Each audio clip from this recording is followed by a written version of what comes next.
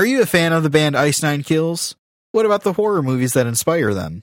Well, if you are, then you're in the right place. Welcome to Silver Screams and Horror Scenes.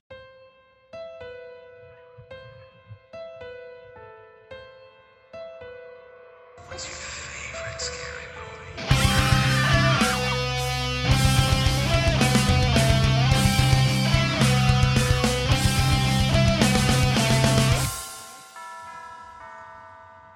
And then we play the intro music, and it goes... "Dun, dun, dun, dun, dun, dun, dun."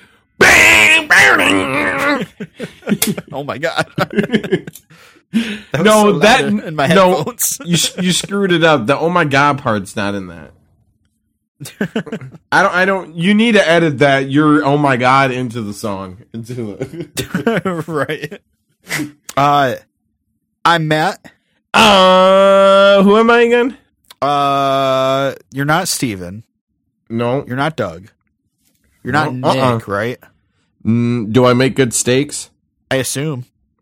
I just might be. Am I talking to Nick? No, because he would have said his name 3 times already. That's true. Nick would have already introduced himself. No, you're Austin. Yeah, the Auden. You're Austin.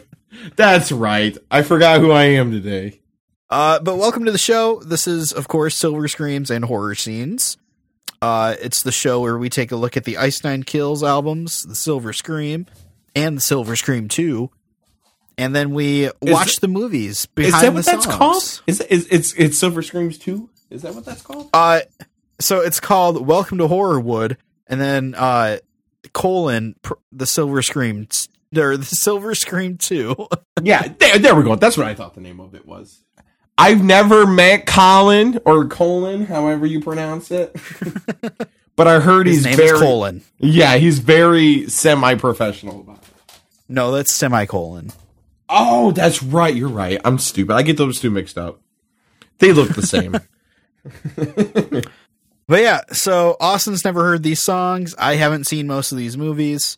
So we're going to get him to listen for the first time and me to watch for the first time and figure out which ones we like the best. Yeah. And if you don't like it, I won't get offended. Yeah, me either. It's okay. It's music and movies are subjective. They really are. It's all about the taste buds. It's all about the buds. Hey there, bud. Speaking of buds, we're buds, right? Yeah. Hey there, buds. Hey there, bud. Hey, earbuds. Yeah, like every square dance, they don't say grab your partner. They said, hey there, bud, grab. This is getting very off track already. No. People have gone this far. They know what they're getting into with this episode. That's a very good point. They know the formula by now, and they know we get off tangent. They know how insane we both are. And they know how many Tim Allen grunts are. Well, more likely. Did we go the whole last episode without one? Without a Tim Allen grunt? I think we did. I think we did. That broke my little bloody Valentine heart. All right. Let's get back on track here, though. Yes. Let's start off with Austin's horror question. Austin's horror question. Mamma mia! Go at it, Matt. Come on, bring it. Okay. So, I don't believe I've asked this one. If I have, let me know and I'll cut this out. Yes, I am married. Oh. We can move on now. We're done here. Yeah, we're done here then. I am also married. That was not your music question, sir. That's true. Okay, but my horror question for you. What is the last horror movie that you watched for the very first time? And have I asked that question before? Nope. Actually, no, you haven't. I think the most. I already saw My Bloody Valentine. I'm trying to think of before that, like if I had watched any horror movies in between recording these, like even like the newest one you saw in theaters or something. Yeah. Just the last one you saw for the first time. You know what it actually probably was? In theaters, it was Barbarian. In person, no, I take that back. That's not even it. It was Halloween Ends. But after that, I believe I had watched Terrifier 1 for the first time. Oh, okay. I kept hearing how good Terrifier 2 was. So, I had noticed. Well, the other thing is, I have seen. I forgot the name of the clown that's in that. But I had. I don't know. Yeah. But I kept seeing, a lot of buzz about it. So, by the time the second one came out, I was like, maybe I should watch it because, there's just so many horror movies. I've watched a lot of like obscure ones, very low budget college made ones. So then I'm like, which one's the right one? So I really wait till I start hearing buzz or whatever, until people say, yeah, you should watch this and watch this. Yeah, I think Terrifier 1 was like the most recent one because now I plan on watching the second one. And for my thoughts on it, I really liked it. It was really disturbing. You think I've seen all the slasher movies and all that stuff. Obviously there's stuff on the internet that's disturbing. But that movie, it took my expectations and then it just went a different direction and it just kept me hooked because of that. I see why I started to understand what all the buzz was about it and why they want a second one. If I'm remembering correctly, did you watch Terrifier because someone commented on one of our posts? Yeah. They want your thoughts? Yeah, it was one of our Reddit posts, I believe. Yeah, okay. So yeah, I thought so. Shout out to, I believe his name is Leviathan. Yeah. Yep. And then I even have my opinion right on that Reddit post, what I thought about it, too. Yeah. On the Ice Nine Kills Reddit page, r/Ice Nine Kills, this person, Leviathan, has commented on like all of them. Yeah. Hell yeah. Or they, I don't want to say he, it might not be he. Right. But yeah, definitely love the support. Yeah, no, appreciate the support and shout out to you for making Austin watch Terrifier. Yeah, honestly, I really appreciate it. That was awesome. That might be the most. It's not the last horror movie I watched, but I think the last one that I watched the most recent one I watched for the first time. I haven't been keeping up as well as I used to. I don't know if I just don't have the time or it's just like kind of also an energy thing. Yeah, I get that. Yeah. But that's why we record so far in advance because you never know when you're going to have the time to watch a movie. I mean, I did a weekend thing. I watched like 3 movies for the first time. I think last weekend or the weekend before, but none of them were horror movies. Ooh, what movies? Oh, let me think. I can think of 2, but I don't remember what the first one was. One of them was The Aquatic Life of Steve Zissou with Bill Murray. For the first time? Yeah! That's such a good movie, dude. Yeah, isn't it? Like, I don't know what I expected, and I thought the movie had came out, like, I don't know, 2009, 2012, that era. And then I was like, no, this is earlier 2000s. And I was like, oh, wow, this is a little ahead of its time a little bit. Oh yeah. And the other one was I remember what the first one was. Office Space.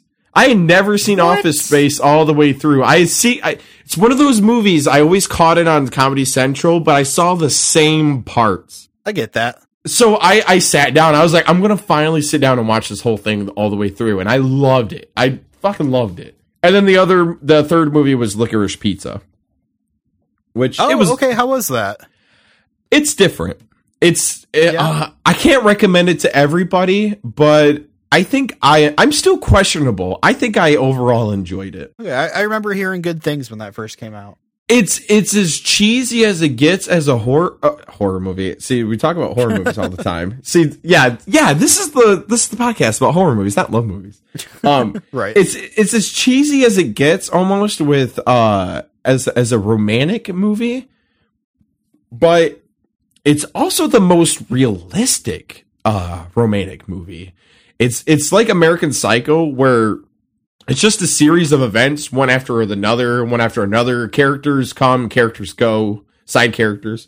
So it's almost like somebody's telling you this like realistic love story of like, yeah, we did this and then we did this. Were you together? No, we were kind of like talking.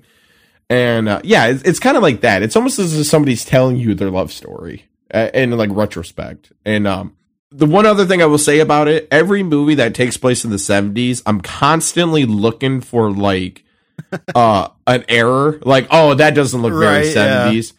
This movie is like to the T. Like, I try to look for everything. It is so accurate. It is so good at portraying the 70s.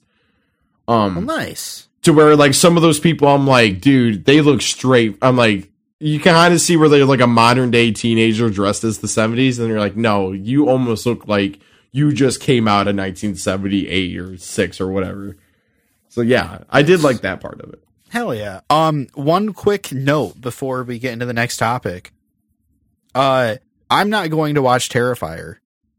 And the reason for that is I have a feeling that might be, if they do a Silver Scream 3, I think that might be one of the movies.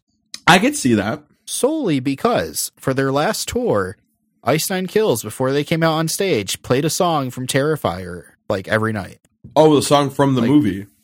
Yeah, it was called like Clown Cafe or something.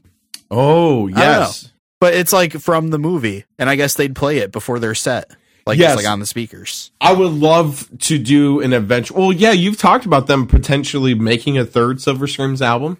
I mean, it's got to be a trilogy, man. You can't just do 2, you know? Yeah. Even with horror movies, you know, with the Evil Dead, there was originally just 3. You know, you have Evil Dead 1 and 2, but I love Army of Darkness so much. Oh, yeah. But, yeah, I could definitely... Yeah, I would love to do an episode on that easily. Hell yeah. Well, it might happen someday. We'll see. All right. So, do you have a Matt's music question for Matt? Matt's music question. Yes, I have one for Matt, but not for Austin. Okay. So, Matt. Well, I'm not Austin, so no. Works. So yeah, it really does, doesn't it? So Matt, what was the first Ice Nine Kills song that you heard and then made you realize, oh man, this is my favorite band. I have to do a podcast on them. Ooh. Like, was there any particular song that, or like, was there any? I shouldn't say song, but thing that made you realize, okay. This is my favorite band, or like this is like a band I really love aside from just liking a song or two. It was sort of a gradual thing with them. So I mean, I first heard them probably like, 2012 or something like that. Yeah, because I remember we had talked about that, like, you were already at that point a huge fan when you saw them, and it was like you were pretty much the only person there. Right. Yeah, yeah, like I said, it was pretty gradual. Like, in high school, I found them and I was like, oh, this is really cool. And then I just kept listening to them and they kept putting out more music. And I was like, I wasn't able to find any songs that I didn't like absolutely vibe with. Yeah. And then yeah, I don't know. I just became a big fan of them. And then I saw they were coming to Michigan. So I was like, fuck yeah, let's go, to my friends. And we went, and then that just made me fall in love with them like even more. And then hanging out with them. Skyrocketed at that point. Pretty much. And then, they were probably my favorite band for a while. They're still up there, they're still like probably top 3 for me. Oh yeah. Well, like we've said, it's like when you get a personal connection to a particular band, it's a lot different. It hits a lot different from a band that you've only just like listened to, and you might like more songs, but like the personal thing is a little different. Right. And then I don't know, they've been consistently putting out music the whole time I've known about them, and every time they put out something, I get super hyped up about it, and I'm ready for the album. Then they drop the album, and it's great, and I listen to it nonstop. And you're never disappointed. Yeah. But I think what made me want to do the podcast, though, is, their newest album, the one we're covering, came out 2021, I think. Is that right? I don't know. Time's a blur because of COVID. I'm not the expert. I haven't even listened to the whole album yet. Right. So I think it came out at the end of 2021, like around Halloween. Yeah. And I stayed up that night listening to the album, and I was like, "This is fucking great." I bought it, like past your bedtime. Car, yeah. But when I buy a new album, I put it in my car, and I usually listen to it for a couple weeks. I feel like I had Welcome to Horrorwood in my car for like 3 months. Oh shit! Like without changing it out, So yeah. I know a lot of times I don't think I listen to a song that much until the Spotify yearly wrap comes around, and I'll go, "Ooh, really?" Right.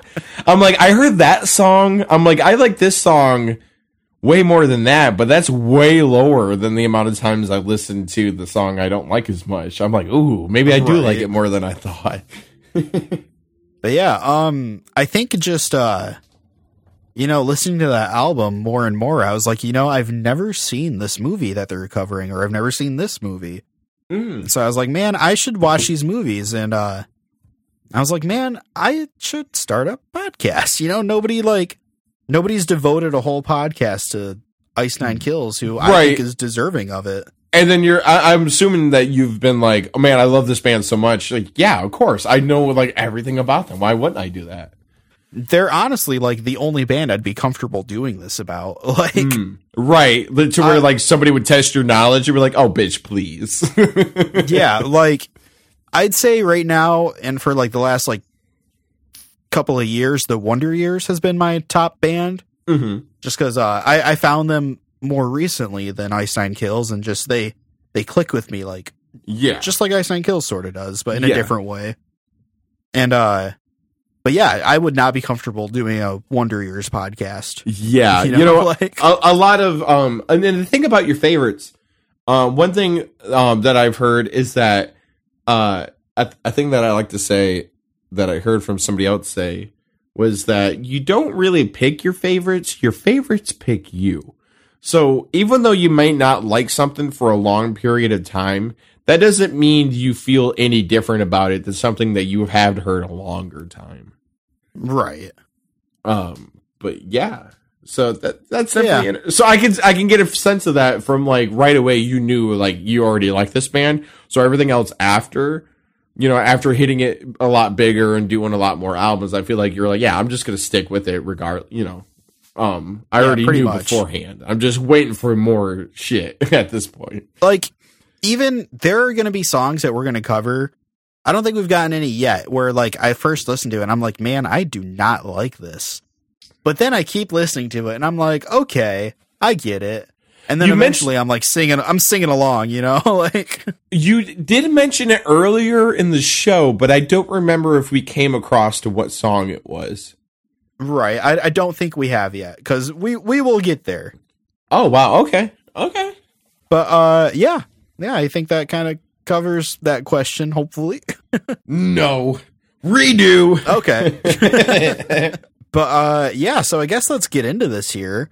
Yeah. So the way this works is, on the last episode, Austin guessed what movie he thinks this song is going to be about. Yep. And then I'm going to give him the song title, and we're going to listen to it and find out if he's right or not. You guessed Hellraiser, correct? No, I guessed Ant Bully, remember? You did guess Ant Bully. That was the episode before this. Oh, you're right. Yeah. I really want to watch Ant Bully, though. Can we just... Ant Bully. I'm just going to not guess the movie, and I'm just going to, like, whatever I feel like watching is what I'm going to guess. I do not feel like watching Ant Bully. Since you've probably seen most of these movies, you're just going to watch Ant Bully every week and be like, I watched. Yeah. So you're like, also, what'd you think about My Bloody Valentine? I'm like, oh, I watched Ant Bully. Right. And I'm like, I wrote so many notes down for Ant Bully. Like, awesome, this is the third week you've watched Ant Bully. I'm gonna watch the kid. Like, yeah, what I'm gonna do that. Maybe not this album, but the next album. I'll pick one movie I'll watch every time we watch a movie, and then and then every episode I'll slowly go through the movie, and then by the end of it, I'll actually get to the ending of it. I don't know By the end of it, we will cover the Ice Nine Kill song about Ant Bully. Yes, hopefully. We're gonna submit a request for that in the next, if they make another one. It'll just be a brutal metal song about a kid who bullies ants, and it's in the perspective of the ants just getting slaughtered. That's not a bad idea. We're gonna submit it, damn it. All right, so you did guess Hellraiser though on the last one. Yes, yep. I don't know how to do this, Austin, but you're fucking right. Are you fucking serious? You got it right. I wasn't sure if I should like tell you the title and play the song first, but I'm just telling you because you guessed it out of nowhere. Holy shit! I told you I was gonna get it. You got it. Like, I knew to play my odds right, and I almost told you. Holy shit! I almost told you not to, because you were gonna give me a hint originally, and I was like, no, I was. Because I was like, dude, it's gonna be something I've already said. Watch, I'm like, it's gonna be Texas Chainsaw Massacre or some shit. Holy shit! Well, cool. Yeah, we can skip the song. Fuck it, we're gonna watch Hellraiser. Right? No, so we will listen to the song, but now you'll have that knowledge going into it, what it's about. Oh yeah.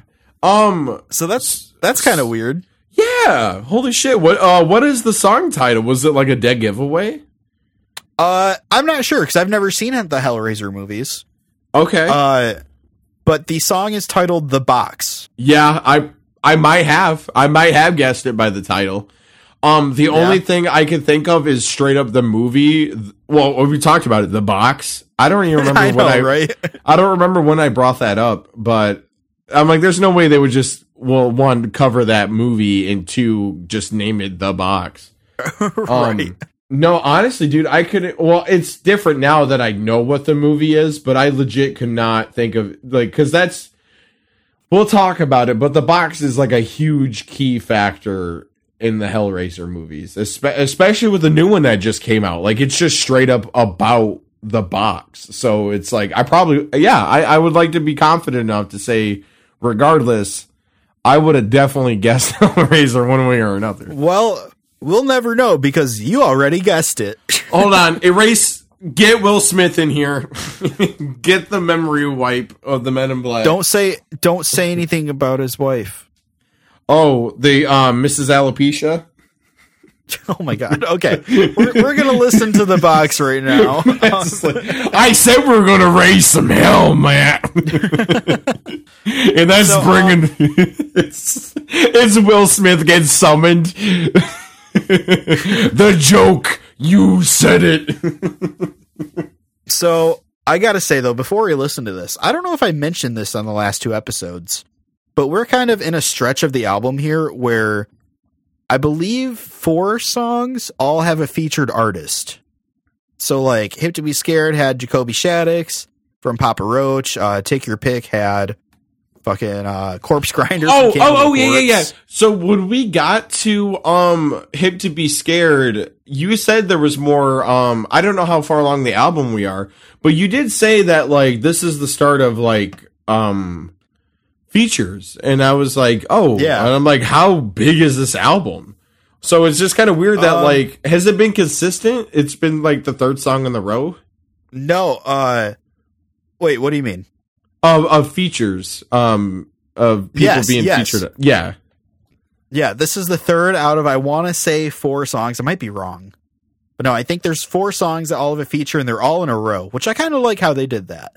Yeah, because it's like, all right, here's the songs we've done, and then now here's where we've had some fun.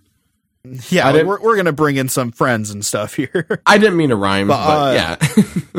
But yeah, so this song features Brandon Saller from Atreyu, and then Ryan Kirby from Fit for a King. I don't know if you've listened to either of those bands.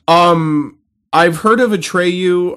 I recognize the name. They were like, what, about late 2000s emo? Yeah, Atreyu's been around for a while.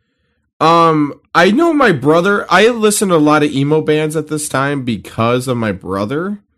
I probably do recognize a song or two once I hear it. I couldn't name anything on the top of my head. Like, to me, that's all a big blend between like Fuse, Silverstein from First to Last. Or no, for First to Last, I was actually a huge fan of. But like, you know, it's kind of like the same era, like, or like the one big blend to me. But no, I had not heard of the second band. Hell yeah. Well, we're going to check out the box featuring the vocalists for both of those bands. And we'll come back and get Austin's thoughts on it. What the fuck was that noise? Oh, sorry. That was me getting excited about the fact that I fucking got it right. You did. It's amazing, honestly. This is hell.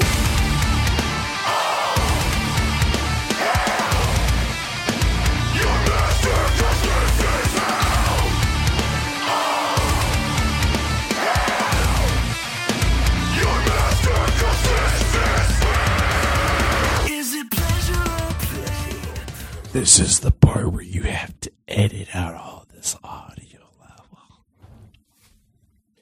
That's okay. I'm just going to give a juicy arm fart. Oh, no, that's just ass wet. Okay, I am back if you are. Oh, no, I'm just good. I just heard, oh, that's ass sweat. I was trying to do an armpit fart, and then I just couldn't do it. I never do it at the first try. I have to do it at, like... There we go. We got the third, fourth try. All right. Let's get back into it. Because even I was like, if you're saying anything, I'm like, I don't have my earbuds in. I was like... No, I was like, mine in just to hear, oh, that's ass sweat.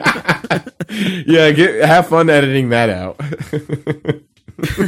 All right, you ready? Yep. Welcome back. We just got done listening to The Box. And Austin, what were your thoughts on that? Well, I put my ear in the box, and I heard a lot of good music in there. I liked it. This is weird because it's a blend of the heavy style, but it's also a mix of the more should I say catchier like chorus style that it really does have like a very like melodic catchy chorus. Yeah. It reminds me kind of how Rainy Day is how that chorus is. It's kind of like I wouldn't say radio friendly, but it's kind of like catchy to kind of stand out in that sense. Right. I think I liked it for my first listen too. Like I said, I usually have to listen to a song a couple times to really get a good feel on how much I like it. Okay. I think, but again, I like to reiterate that I really would have. I'm sure I would have guessed it because from the fact that they say this is hell and they mention hooks and chains and like the first, I'm like, yeah, I probably easily would have guessed this. Right.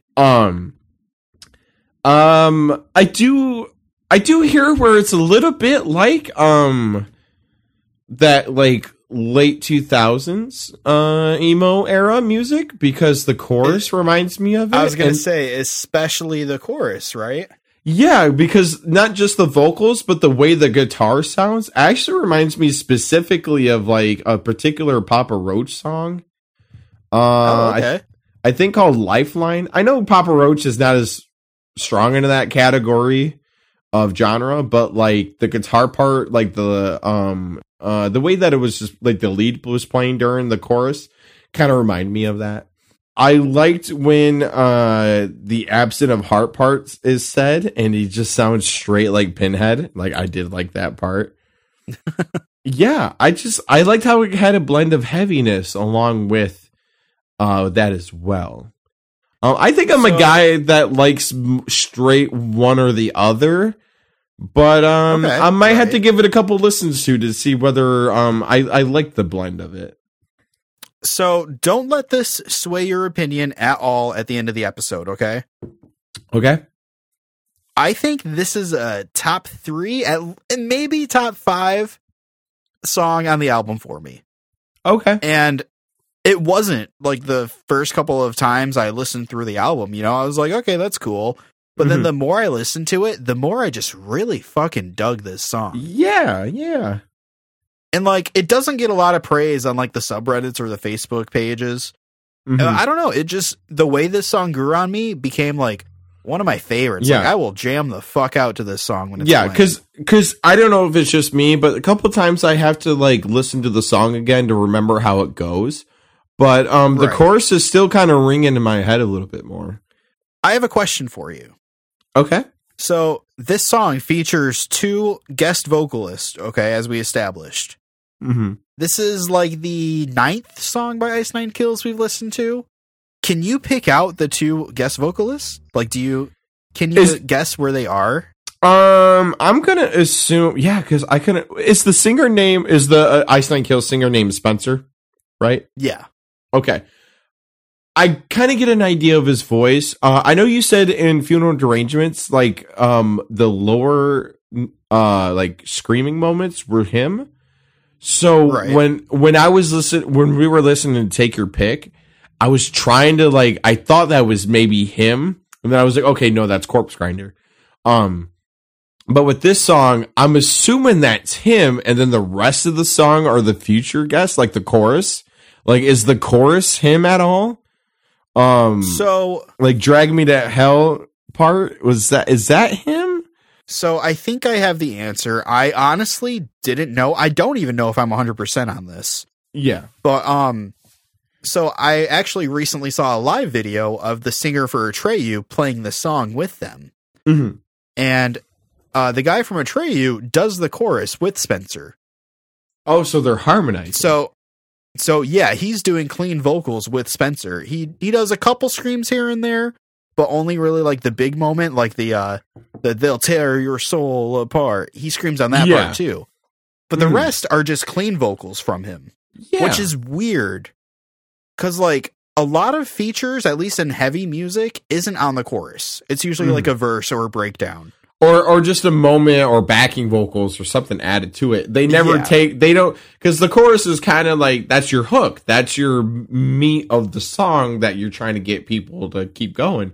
So it's kind of weird to have like a featurette just take that away sometimes. I don't know. Yeah, but I mean, they're like, they're singing it together, but yeah, like it's definitely him in there with Spencer. Yeah. And I love it. I think it sounds great. Yeah. And then so Ryan Kirby is the other guy from Fit for a King, which is a very heavy band. So I believe he does some of the vocal lines where it's like a breakdown part. Yeah, like where it gets a little heavier. Yeah, it's the part where I noticed it took a lot of the most lines from the movie. Yeah, like I noticed there's some screams where it's a bit raspier than Spencer's usually is, and I believe that's him. Yeah, I kind of noticed there's that the too. part where I think in the second verse, I have it written here because it's one of my top 3 moments. At 1:38, it does the demons become angels to some.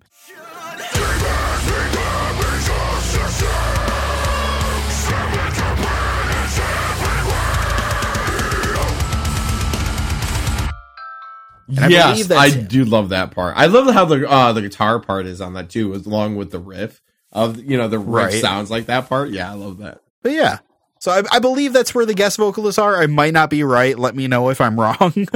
Yeah. But yeah, I guess let's get into my top 3 moments since I already just gave one away. So that's one of them. Give us the other 2. My other favorite moments are the chorus, which has happened a few times. They're really good at writing choruses, I think.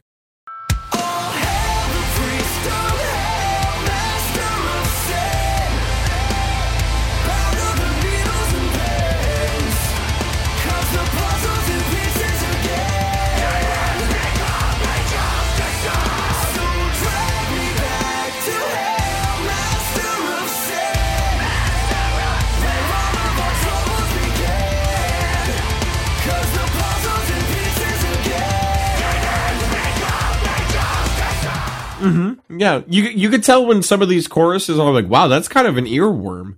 Like even Rainy Day gets stuck in my head because I don't know the exact lyrics, but I know the notes. But isn't it like take yesterday, something pretty? Kinda, I think. I don't know. I'll have to listen to Rainy Day now. Right on the brain. But when I think of like catchy choruses, like that's kind of like the first one I think of. Right. That and horror would definitely easily. Yeah. Yep. That is another great chorus. But yeah, and then this is another recurring thing here. My other favorite part is the lead up to the breakdown. I think this is the best lead up to a breakdown on the album. Really? Where, it's got like Pinhead's voice or someone, impersonating Pinhead. Yeah. And then it hits that part where I think all three vocalists scream, "They'll tear your soul apart." Sadist the sinners, the absent of heart, on his command. They'll tear your soul apart. So say farewell. Welcome to hell. So say farewell. Demons become victors to Yeah, and that's cool because like that kind of feels like having more than one person, and especially when you got a series of singers all at once collective together to say the same line. Kind of feels like what Pinhead is with his Deadites when he's got all his other people that are like hellish people with him. Right. We'll talk about that when it comes to Yeah. Well, I mean, let's talk about that because we covered the song. How are you? Are you a big fan of the Hellraiser movies? You know what? Hellraiser is a horror franchise that it looks, when you think of like horror movies and just this ensemble of like slasher villains, that you think like, all right, Hellraiser's up there with all of them. It is, but it really, you gotta be a big fan of it because it really isn't that great of a franchise, to be honest. Okay. The first one, it's really different from the other. That's what I should say. It's really different from the other slasher villains. Because the movies aren't really about Pinhead. And later in the series, when the budgets got lower, they kind of became more about Pinhead. But it's not what made the first one so good. And it's like, it's a non-traditional slasher movie. It's not even a slasher movie. It's kind of just like a basic horror. It's just a horror movie. Hell yeah. And yeah, hell yeah. And they had made a recent one that was a Hulu exclusive that I did watch like just recently. It just came out like a couple months ago. And it was definitely a refresh of the series, and I actually liked it. I really liked it. Wasn't there like a female Pinhead and everyone was freaking out about it? Yeah, well, yeah, there were people freaking out about it, but but the movie wasn't about her. It is the thing. That's what made it great. And I think that's what people forget is like, it's not about Pinhead. He's an element of the story, or she, I should say. Okay. And like I said, when I mentioned about the box, they made the new one more focused about like the whole box because that's what summons him. And I personally enjoyed it. It had its disturbing moments, like its gruesome, grotesque moments that what Hellraiser is known for. And I'm curious to see what your opinion is on the first one because, like I said, it's very non-traditional. It's kind of its own thing. I can't think of another horror movie that's like Hellraiser. That's exciting. I honestly can't wait to check it out. Yeah, it's a weird one. It's not bad, but it's like anything that if you think of any other horror movie, it's like it's a little different. Sweet. All I really know about Hellraiser is that he's got pins and needles and stuff in his face, and that Adam Scott, who's one of my favorite actors, is in one of the sequels. Oh, yeah. Yeah, the sequels are something else, dude. They get really... You know how, like, some movies, they're like, wow, they're in space? Like, Pinhead only took it by, like, I think the fourth movie to go to space. Dude, fuck yeah. So, like, if you, like, that's just to give you an idea that, like, when a studio got a hold of the sequels, they really fucking went out there. Like, nice. Real quick. Well, yeah. Well, I can't wait to check it out. Yeah, so we're going to watch the very first Hellraiser movie. And when we come back, we're going to find out my opinions on it, Austin's thoughts on rewatching it, and find out if the song did a good job. And if we don't, we're going to raise some hell, dude. Hell yeah. Woo! But all right, so yeah, we'll be right back with that. I was going to Leaving say that meow in. Okay.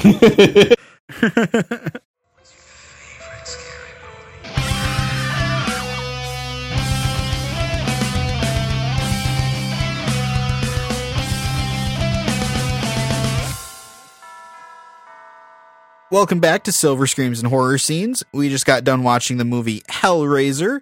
My very first time. And I hope you guys did too. Follow along with us. I'm sure it was. Follow along. Yeah. And I'm sure it was pretty hellish for you, Matt. Was it, or was it not? Hellish? Yeah, honestly. Mm-hmm. Like, this was quite a movie. Yeah. Have you seen any footage of this movie before or anything about it? No, I think the only thing I've ever seen about Hellraiser is just like pictures of Pinhead. Okay. Like that was my whole knowledge of the movie, basically. Right. And then do you know how many sequels there are? Isn't there like 9? Yeah, it's about that. Well, I think the new one on Hulu is technically 10. Oh, I thought it was a reboot. Oh, yeah. Yeah, well, I kind of saw it as like it is a reboot. Yeah. Because it's not like a hardcore remake, but it is kind of refreshing the idea. Did you say you saw that one? I did. Okay. And I honestly, I don't know if I want to go into too detail about it. We'll maybe wait till the end, but I really enjoyed it over most sequels. Almost all sequels, really. Hell yeah. Hell to the raisin, yeah. But I gotta say, I still kind of don't know how I feel about this movie. Yeah. I've let it sit for a little while, but it's quite an experience. Did you think a lot about how I said it was very non-traditional?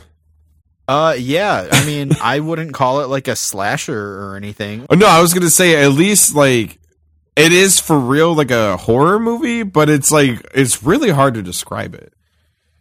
Yeah, no, after I got done watching it, Maddie was like, "So what's the movie? Like, explain it to me." And I had such a hard time. Well, that's what I literally just watched this, but yeah. You're like, I'm trying to process everything at once. See, I've rewatched it so many times that I've had a better understanding of it by like I don't know how much watch, because I don't think I really understood it the first time I watched it when I was like a lot younger. Well, that's good, because I'm sure there's a lot that I missed. I feel like I sort of got the gist of it. Yeah. You know? Well, that's what we're here for today. We're here to inform everybody what the rundown is. Right. Well, if you want to start us off with our rundown, all right. I'll interrupt you every once in a while, like I always do. I always love hearing your different bits that I have jotted down. So basically, it starts off. Hellraiser, first off, is a movie by Clive Barker. This is, I believe, his breakthrough movie. He had done a lot of writing, and this movie is actually based off of a book, or short story, I believe. So, here we go. The movie starts off with, we have basically this guy going to a merchant, very reminiscent to Gremlins. And he finds this cube. He sells this guy this cube. And, so it starts off and the guy is like doing this ritual, from this box. He, basically messes with it and then he gets kind of tortured. And that's all we kind of see. And, next thing we go to a rundown nasty house and, chains on a man's face and pieces on the ground and, Pinhead is there collecting a box, and it cuts to the same house later, but it's nicer. Couple walks in. The man, this is Larry. This is a married couple. This is Larry and Julia, which I don't think... Larry the lobster. And... Larry, he mentions that the house he used to live in, and I believe that it's his brother, right? That's name is Frank. Yeah, the guy at the beginning's his brother. Yeah, so he said he's Frank. He probably uses it as a hideout. They're basically moving in, Oh, and then they go upstairs and they like find this like would be I would consider a baiting station. What looks like it's just like a random thing on the ground. It's a set of arrangement of pillows on the ground, and then just nothing but just random photos of him and shit with other women. Yeah. And so Julia finds that while Larry goes downstairs. I believe he gets a phone call, and she's okay. Okay, hold on. Let me interject here. Yeah, I feel like I know I'm kind of like shooting past it, and then it's like I feel like you might have a lot more like what the fuck. Well, no. So just this moment that you're on. Okay, Yeah. so they're upstairs. And, they're looking at the baiting station. Yeah, that is a line from I think the movie I Love You Man. I believe is the movie. Oh yeah, right. But so they're standing there, and the phone rings, and Larry says, and I wrote this down. What the hell is that? It's a fucking phone, Larry. I think I might have wrote that down. Yeah, Larry's not the brightest guy in this movie. Like, why are you so startled by like? Yeah. Sorry. Okay. No, you're fine. I forgot about. I never wrote that down, but now that you mention it, I do recall that. Back to you. Back to you, Chet. You betcha. So basically, Julia looks at the photos a little longer than anticipated than you think she could or should be. And then, he answers the phone, and we're introduced to his daughter, Kirsty. She shows up when they're moving things in. The Julia girl kind of makes a move towards the moving truck guy, and it's kind of like weird. And so then we learn that she's not really Kirsty's mom, but her stepmom. And then what's weird was because I couldn't tell if this was a fantasy at first when I think I first watched it. But then I realized it was like, oh, okay, it's a memory thing. She basically relives memories of her with Frank, and then you start to see that she had this, or not with with Frank. Yeah. And she had this affair with him. They fucked. And it's really weird. And eventually Larry's moving something, and he tears his hand on a nail. Very cringy. Yes. I don't know if did that bother you at all, Matt, or was that just like, oh, that's like, okay. Honestly, that part didn't bother me like at all. I don't know why. I remember seeing that when I was younger, and it just was like, ooh, that's bad. Like it got me about the same level as Gage slicing the Achilles of Judd in Pet Sematary. See, I don't know why the nail in the hand did not get me that bad in this movie. Looking back, it looked more realistic than I remember, and then rewatching it now, I can tell that it's kind of like a latex, right? Like a skin. So maybe that's why it didn't affect me as much now. But I remember back then, I was like, what? That's crazy. And so he basically rips his hand on the nail, and he comes in, interrupting Julia with her fantasy ideas that she's had of her memories. And blood drips on the floor. She goes and aids him, and then meanwhile, his blood is on the floor. And so then you kind of start to put in the pieces that the face that we saw is what's left of Frank, and then we slowly see this figure come back to life, sucking in like this nasty puddle of goo, and it starts to form like a rotting human. Which I gotta say, that scene looked fucking great. Yeah, it looked really gnarly, didn't it? It looked like something from like a Cannibal Corpse album cover. Right. But yeah, like I forgot how like monstrous it is. And mind you, like the orchestra is really awesome throughout this movie. The music score is like, it's very like epic, like at the time, like a modern day like Universal movie like Frankenstein or something. I honestly didn't really hear the score. I had it turned down kind of low because my daughter was in the room and she was sleeping. So yeah, that wouldn't be smart. But it's very it's really good. It's not like a synthesizer or anything. It like sounds very hellish. Okay. Very fitting to the theme of it. It's like this almost like imagine Tim Burton music, but like not as kid friendly. Huh. Like more epic. I'll have to like find the soundtrack and listen to it. Oh yeah, it's pretty. You probably could, because it's not as iconic as other like horror icons themes, but it's like, it is, I think you can probably, like most horror fans probably recognize it when they hear it. Okay.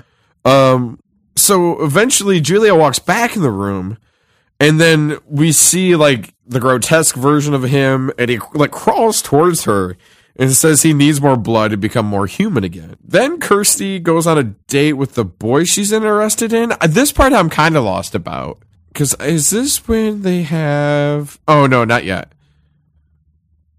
Wait, I think they're on like a dinner thing with family members, I think? Yes. Yeah, so they're having like a dinner party or something. And Julia is so fucking awkward when she excuses herself. Like... Yeah, she's like, I have to go. Yeah, she literally just stands up while other people are talking. She's like, I'm going to bed. Yeah. Yeah, she's like, I'm tired. It's like, okay.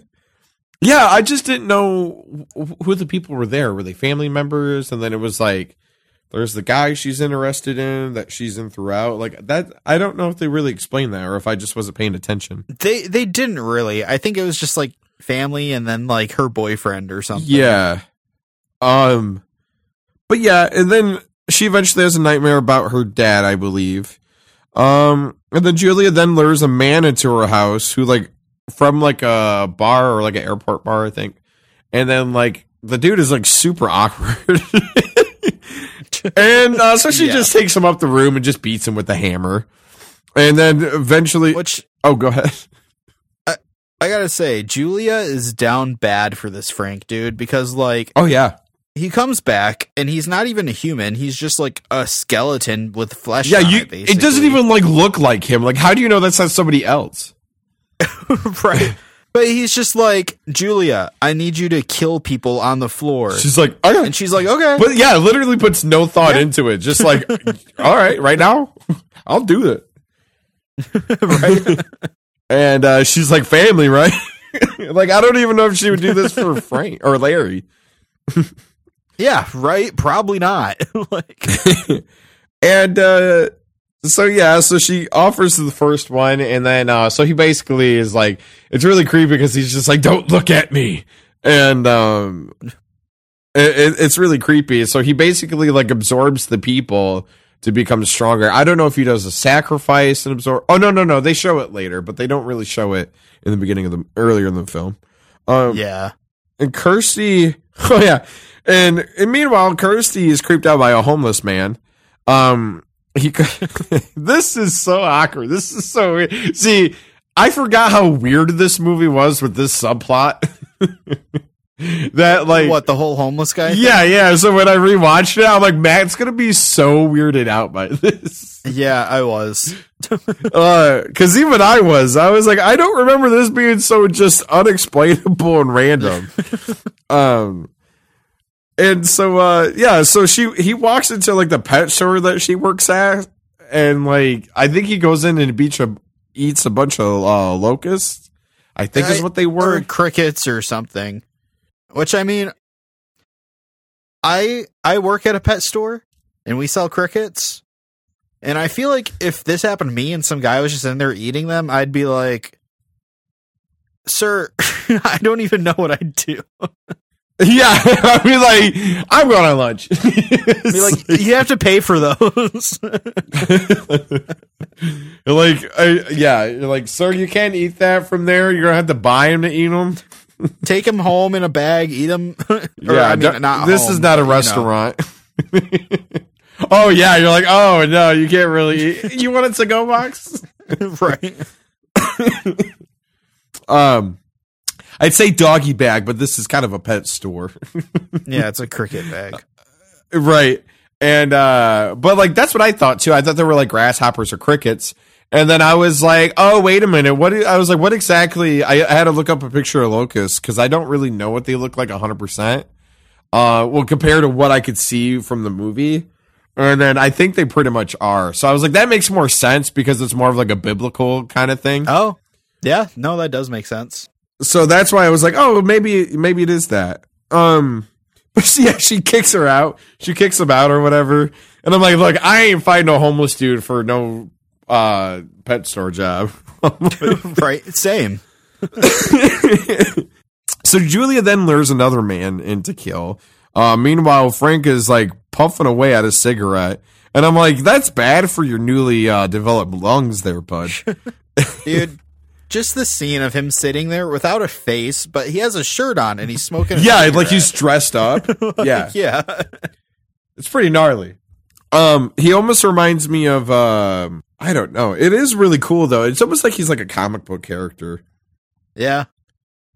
Like, he almost reminds me a little bit of, Vision from, like, Marvel, a little bit. He does look a little like Vision. Yeah, just, like, imagine him walking around just smoking a cigarette like that. He's just, like, sucking up people's life forces. So, yeah, and then, he shows her the box, and then, Frank shows her the box, that he needs more bodies to fully heal. He warns it's only a matter of time before the Cenobites find him. And I believe he like has her see it, and he's like, they made me see like both just as much pleasure as torture. And one night he just has enough. Like he's like pretty sick of just being locked up in that room. Which I'm wondering, like, is he hungry at any time? Like, does he pee still? Right? Does he poop still? So you have a poop corner. Next to the baiting station. This is my baiting station, and this is my poop corner. He's got like an episode of MTV Cribs. Hi, I'm Frank from Hellraiser. Let me show you to my crib, and then like the camera's all shaking and shit. He's like, this is where I absorb people's souls. Right. So yeah, so he gets like a little cooped up in this room. He gets upset, and Larry hears something upstairs. And it's like a really suspenseful moment of like, oh shit, he's gonna go check, and she doesn't want him in there, and she steps away like without saying anything. Or like trying to say anything about it. It's like, dude, like, how can you give him a heads up? You can't really like text him. like hey, Larry's coming up there. Which texting with no skin would be bad, right? It might. I really, yeah, I don't know how he doesn't leave a blood trail everywhere. Right. So like, it's really kind of like freaky because it's like, here we know this thing with her, and it's like, no, you can't let him know. Like once he finds out, like shit's gonna hit the fans. But it's just like, you find out it's just some rats nailed to the wall. Because, yeah, he's like, it's probably just a rat, and then it cuts to just rats nailed to a fucking wall. And then it's like, yeah, it's like, oh, he nailed it. I mean, he didn't, but, you know, somebody nailed them, rats. That's true.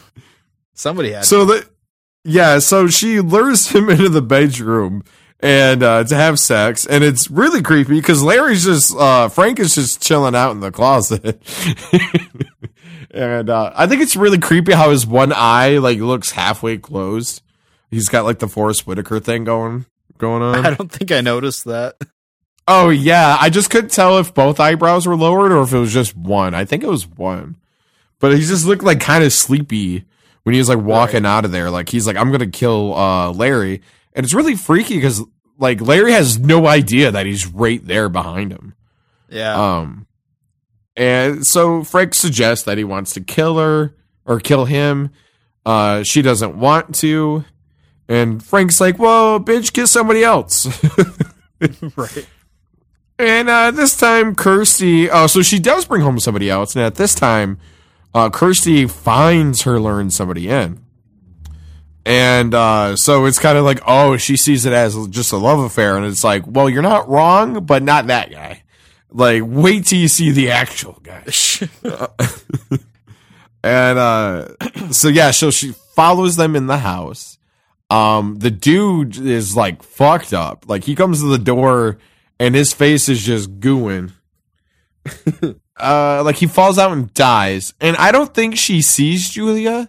No. At all. I think she goes in the room and just sees him. Yeah. And at this point, it's like Frank shows himself, and it's kind of creepy because it's almost like he talks to her like to his niece, like they have a history together. Right. So Kirsty throws the box out the window. And Frank doesn't chase after her, of course. I don't know if he can leave that room or what's the story behind that. He just like doesn't go after her. I mean, she just runs out and then he's like, no, and then she just runs away with the box. So like he did leave the room earlier when he went into their bedroom. Oh yeah. So maybe he just can't so leave I the don't know house? why he just or maybe he does chase after her and they just like didn't film that or something. Yeah, I don't know. It was just very weird because he's just like, no, and then she just runs and he's like, don't worry, I'll let you go away. Right. He was like, I don't have my mocks on. And so she walks down the street and she passes out, presumably by Frank somehow, because he like talks to her almost like seemingly, I was going to say psychedelically, psychonetically. Is that the right word? Telekinetically? Telekinetically, yes. Is that what you thought was happening? 'Cause I thought she was just having like not visions, but just like kind of like a memory of seeing that, and it was like making her pass out because it was disorienting. Yeah. It could be. I would if I saw something like that, and it's my uncle, right. like, and or maybe the box or something. I don't know. That's a good idea. What to implement in there. So she wakes up in a hospital. You know, a bunch of people see her. She wakes up in a hospital, and she's left with the box. Doesn't you know? The nurses leave, and she's like, I gotta go. Like, I think she says like she's got to call her dad, and the nurses and like doctors leave. But it's like, yeah, don't mention, hey, I just saw my stepmom kill a man Right. and a man with no skin. Like, call the police. No, it doesn't mention any of that. Yeah. It's just like, yeah, I got a box. Fuck it. Yeah, I'll just attain to it. Like, I don't know what the obsession of the box. Like, I wonder if the box is very like lustful. Like, it makes you just like want to just solve it, like an addiction. Maybe. Like kind of like the Ring of Power, Right. or like the One Ring, kind of.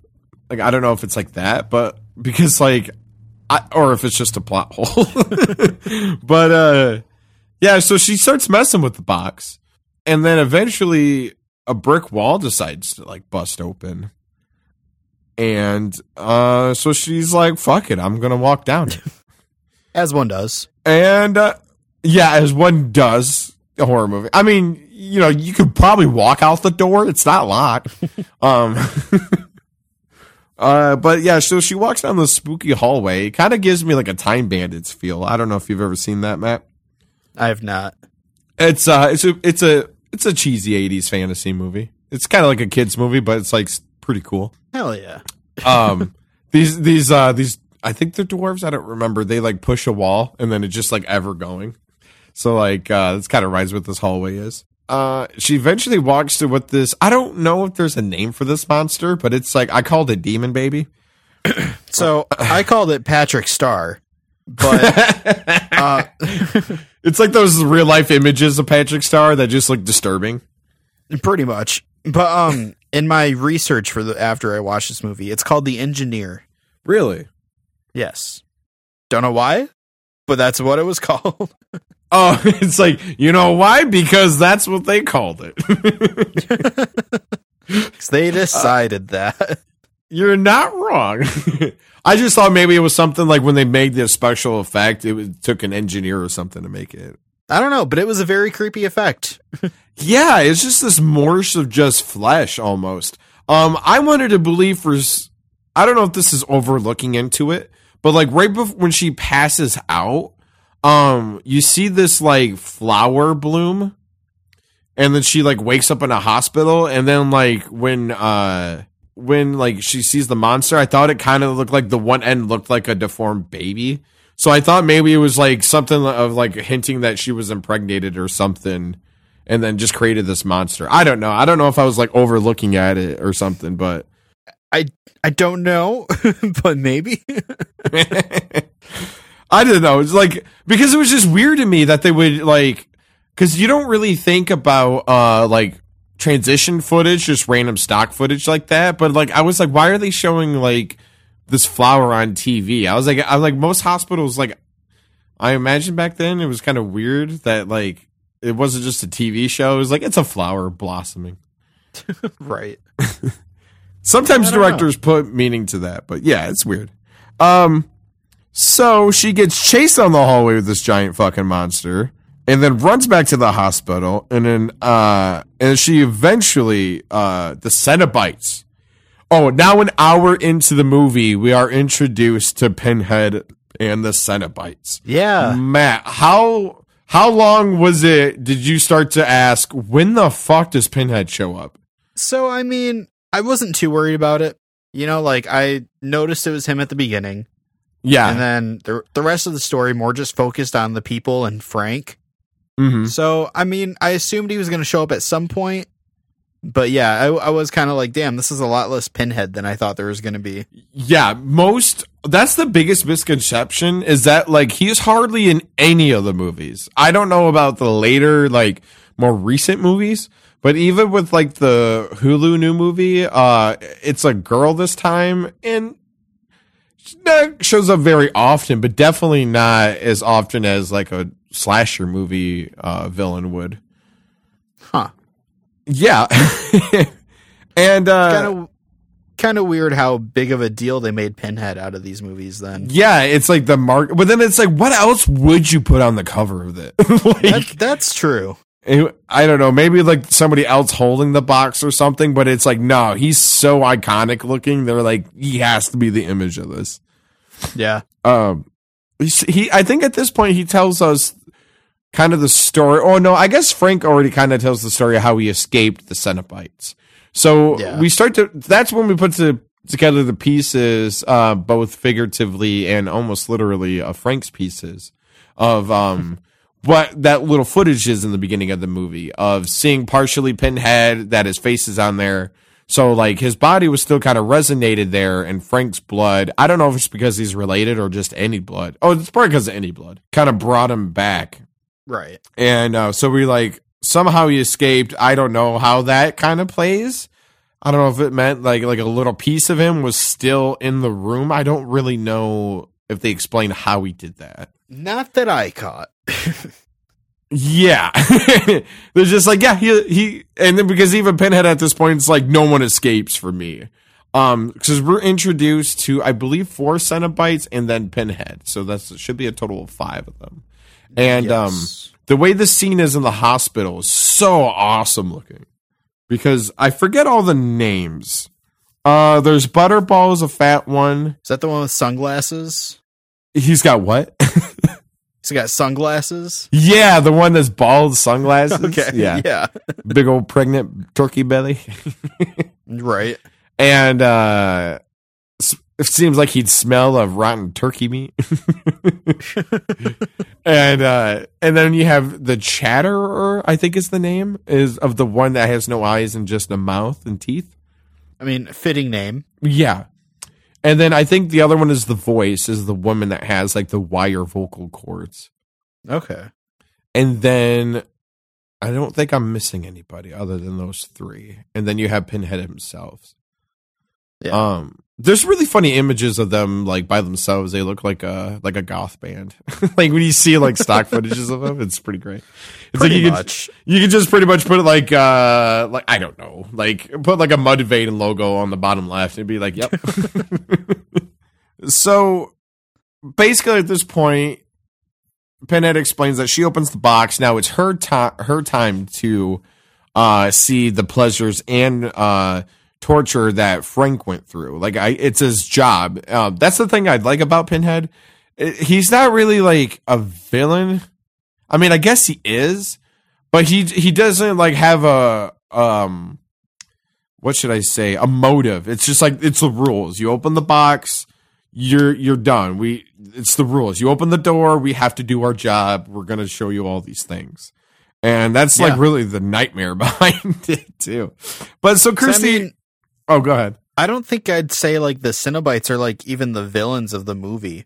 I'd say it's more Julia and Frank. Yeah, they really are. And that's the thing that I kind of like about Hellraiser.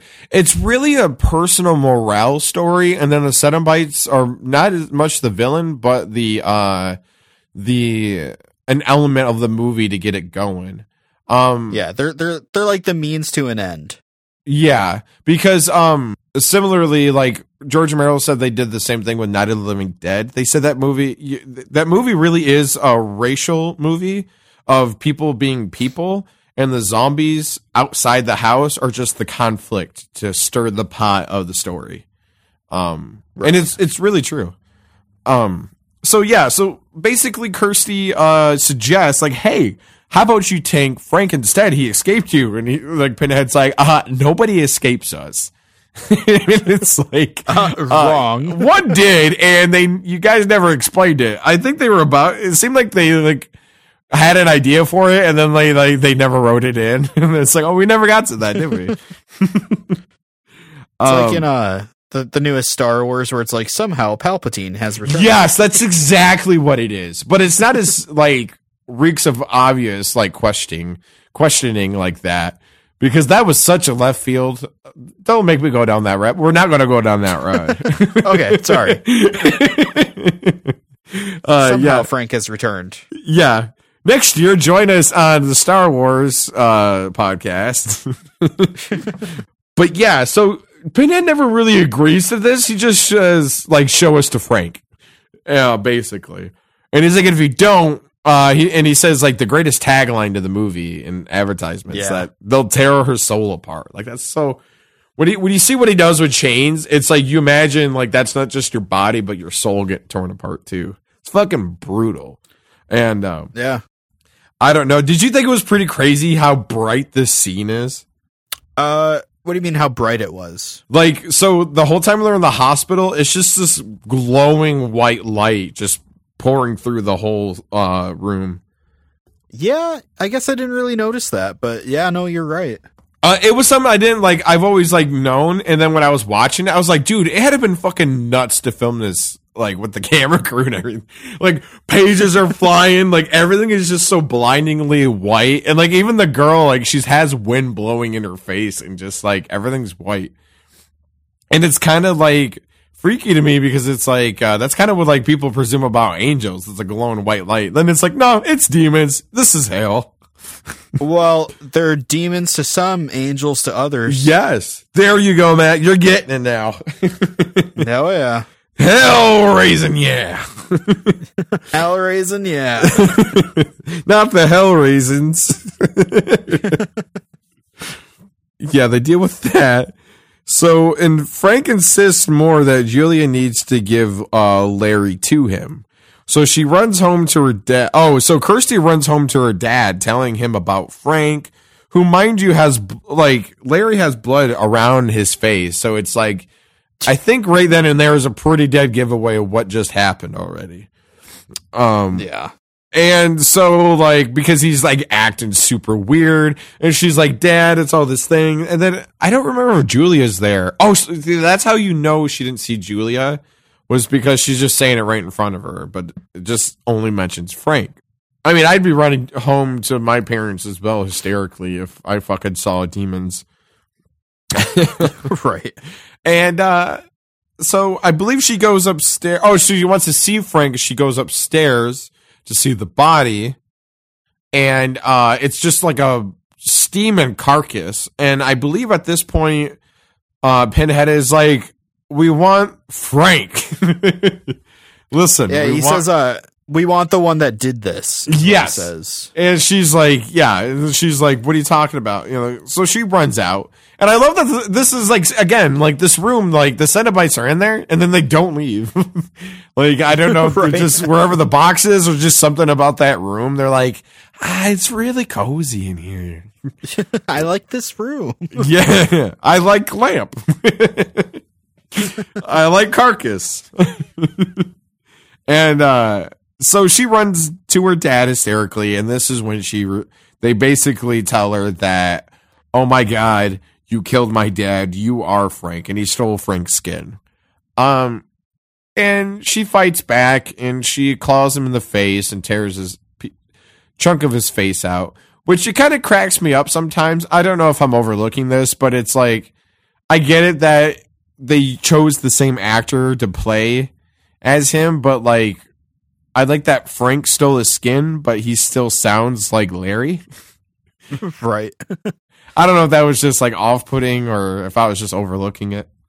but they chase her. Oh, he goes to, I believe, lunge towards Kirsty, but ends up stabbing Julia. Yeah. Yeah, he's like, sorry, babe. And I'm like, who didn't see this coming? He stabs her, sucks her life force, typical. This is where we start to see him actually do it, I believe, with his hand, where he's like actually putting his hand on them and like just draining the life out of them. And I'm like, oh, that's like, so far, a lot of this movies have some really great fucking special effects. Yeah, a lot of it does and a lot of it isn't, though. Yeah, so when it comes to like the gore factor, I believe it does, but there's some special effects. I think more later towards the movie. I don't know. Is there any that we passed that was kind of silly?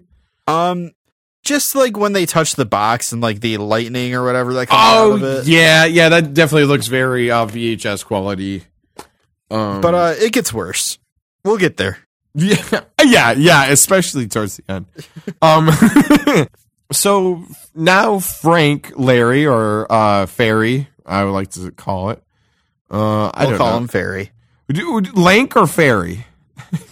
Ooh. Not Lank. Good old Lank. It sounds like a really short Jewish guy. And then Fairy. See, like I see it as Farry Fairy, but when you say Fairy, it's like you think of like a tooth fairy. So I think Lank. That's true. So Lank follows Kirsty upstairs. This is where it kind of turns more into a slasher movie, I guess. Yeah. She hides in a closet where there's a maggot-filled body. Why they kept it, I don't know. For aesthetics. Yeah. And so how would they not smell this in the house? I don't know. I imagine it'd be pretty bad. I was going to say Larry. Lank leaves and she goes out in the hallway and she like pushes her back in the room with the Cenobites. And I swear this room gets 10,000 times bigger. And this is where the biggest like showdown of the movie happened. Lank is like, you tricked me, you set me up, and then he realizes the Cenobites are there. So he then realizes, oh shit, they found me. So they basically bring him back to hell by hooking him with chains. And they just fucking rip this dude apart. And it's like unbelievably insane. Like you can tell like a lot of footage like got cut because it's like a brief second that you see it. And I'm like, I feel like if it was any longer, it probably would have got an NC-17 rating. Right. But like I said earlier, Pinhead never really agrees to take take Frank over Kirsty. So now he's like, all right, Kirsty, bitch, come on, let's go. It's like, it's your turn. Yeah, pretty much. And she's like, oh shit. And this is where the movie kind of like takes a whole nother realm. Like, I wish it kind of would have just ended right there, but it doesn't. That would have been a good spot for it to end, honestly. It's just like Pinhead being like, now you. Like, yeah, like if he actually took the deal and was like, all right, and then, we'll see you again sometime. Like, as like, it's like almost as if he's inevitable. If they would have ended it like that, great. But no, but they didn't. No, this goes in like, feels like a different movie at this point, I feel like. Yeah. So, Kirsty, I think runs downstairs and Pinhead says my favorite line of the whole movie right here. So good. I even have a t-shirt of this. And he said, yeah, so he rises and he like from behind her and he says, we have such sights to show you. And it's like so creepy and like a choice of wording on that. That is a great line. Yeah. At this point, like they're after her and her boyfriend arrives trying to help her. It's just weird how like super like epic these characters seem. And then they kind of turn kind of slapsticky at this point. Yeah. Chatterer, like I said, has like this goofy veil over him. Don't really explain that. And Butterball gets like taken out by a ceiling. Okay. Yeah, I gotta say. So she takes out Pinhead Chatterer and the girl one by like closing the box, you know, like in front of them, and that like makes that's them right. Yeah. have this like terrible looking 80s effect that makes them like disintegrate. But at least writing style that makes sense. Like, okay, yeah, you turn the box, boom, like that's where all their power comes from or whatever. It does. But then Butterball just gets crushed by like a beam and they just leave him there. Yeah, it's like, okay, because it kind of like humanizes it a little bit. Like, oh, you can just smack these demons? Oh, okay. Right. Like, can you just kill them? Like, yeah. Like, summoning them back in the puzzle, yeah, of course. That's something that's, like, I guess the box is at level with them of, like, their rules or, like, their super being. But when you just hit him with the part of the house and he gets taken out, that kind of, like, makes him not feel as, like, immortal. Yeah, or, like, is Butterball still there? Like, is he fine? Yeah, like they never summon him back in the box at that point. Yeah. They just find him. Like, I just imagine like a crime scene happening and then like all the, like they're hosing the house down. It's like on fire or something. And they just see like him face down in a pile of rubble and his ass crack is just hanging out from those like black leather sweatpants he has on. Just like the lowest of the low of how you want your body to be found. That's how I want to go. Yeah, it's how I want to be found. So then after he's taken out, they go for the front door. And it's just kind of funny how they just throw his character back in the movie. Like he shows, you know. With the boyfriend? Yeah. Yeah, he shows up and he's like, okay, this is my life now. Yeah. Like, looking back on this movie, it really was like, you know how like a lot of franchises like this, it's like, oh, they're never as good as the first one. And I look back on this and it's like, that is true, but there's still a set of just campiness with this that it's like, it never was 100% perfect in the first place. Right. But I love it though. Don't get me wrong. I love it. Because at this point it's like a fun house. It seems like a thrill ride at like a carnival or something in a movie. Because she opens up the door and then it's like, oh, who's the next monster we're going to see? So she opens the door and it's the demon baby. And it's because it's almost like a fake out. It's like, oh, okay, let's leave. And then just boom, demon baby. And and it busts through the door. And is at this point she drops the box and they both comedically smack each other's hands. It's like a minute long of them trying to grab the box. It's like, okay, I was like, okay, that's going to last for a little bit. That's kind of silly, but like, now she's going to snatch it and then it's like, oh, it's still on the ground. They're still smacking each other's arms. And, but she eventually obtains it and she sends it away. And as they run out of the house that's falling apart, the cheese isn't over. Because they throw the box in a fire that's just, you know, there. And okay, was that the house that was the fire? Like, did it burn down? I don't remember if it burned down or if it was just a part of something that was burned that fell out of the house. I don't remember. Okay. But so they throw the box in the fire, you know, to put it back to hell. I guess that makes sense, right? But here comes the hobo that we then forgot about at this point. Completely forgot about by this point. Yeah. This is almost like Cabin Fever level when we forgot about the dude talking about the gun at the general store. Right. And he goes into the fire. He's just the hobo. He just walks into the fire. He grabs the box on fire. And then he just kind of morphs into a skeletal demon with wings. And then he flies away. Like, he flies away, and the way that it's edited is that there's this big circle of flame that, like, shows the demon, and then, like, the two teenagers just, like, looking at it. It almost ended like a Jim Henson movie, or, like, something from like, The Page Master, or, like, something like that. It just was reminding me of very 80s, 90s, like, kids cartoonish. Yeah. And then it fades into Mr. Miyagi again from the beginning of the movie, who sold Frank the box. He's now selling somebody else that box, and hopefully a Mugwai. And then it ends. I gotta say though, the final line of the movie from the guy selling the box, he's just like, "What's your pleasure?" Yeah. I thought that was a great way to cap it off. Yeah, because it's like, okay, you see it as a salesperson, but then in reality, that's kind of what the Cenobites do. Like they take, I think it's almost like each one like is like a sin almost, or something in that nature. They have something unique about them, and then I wonder if that's what's used against them in their hellish ways. I don't know, but yeah, pretty confusing movie. I think not like I don't know, not even confusing. Just it's a strange movie, but also enjoyable. Yeah, it was unique, but it kept you following along like it was just a traditional movie. Yeah, like I wrote down here at the end of my notes, I wrote, "This movie was dark, unnerving, creepy, and I think I enjoyed it."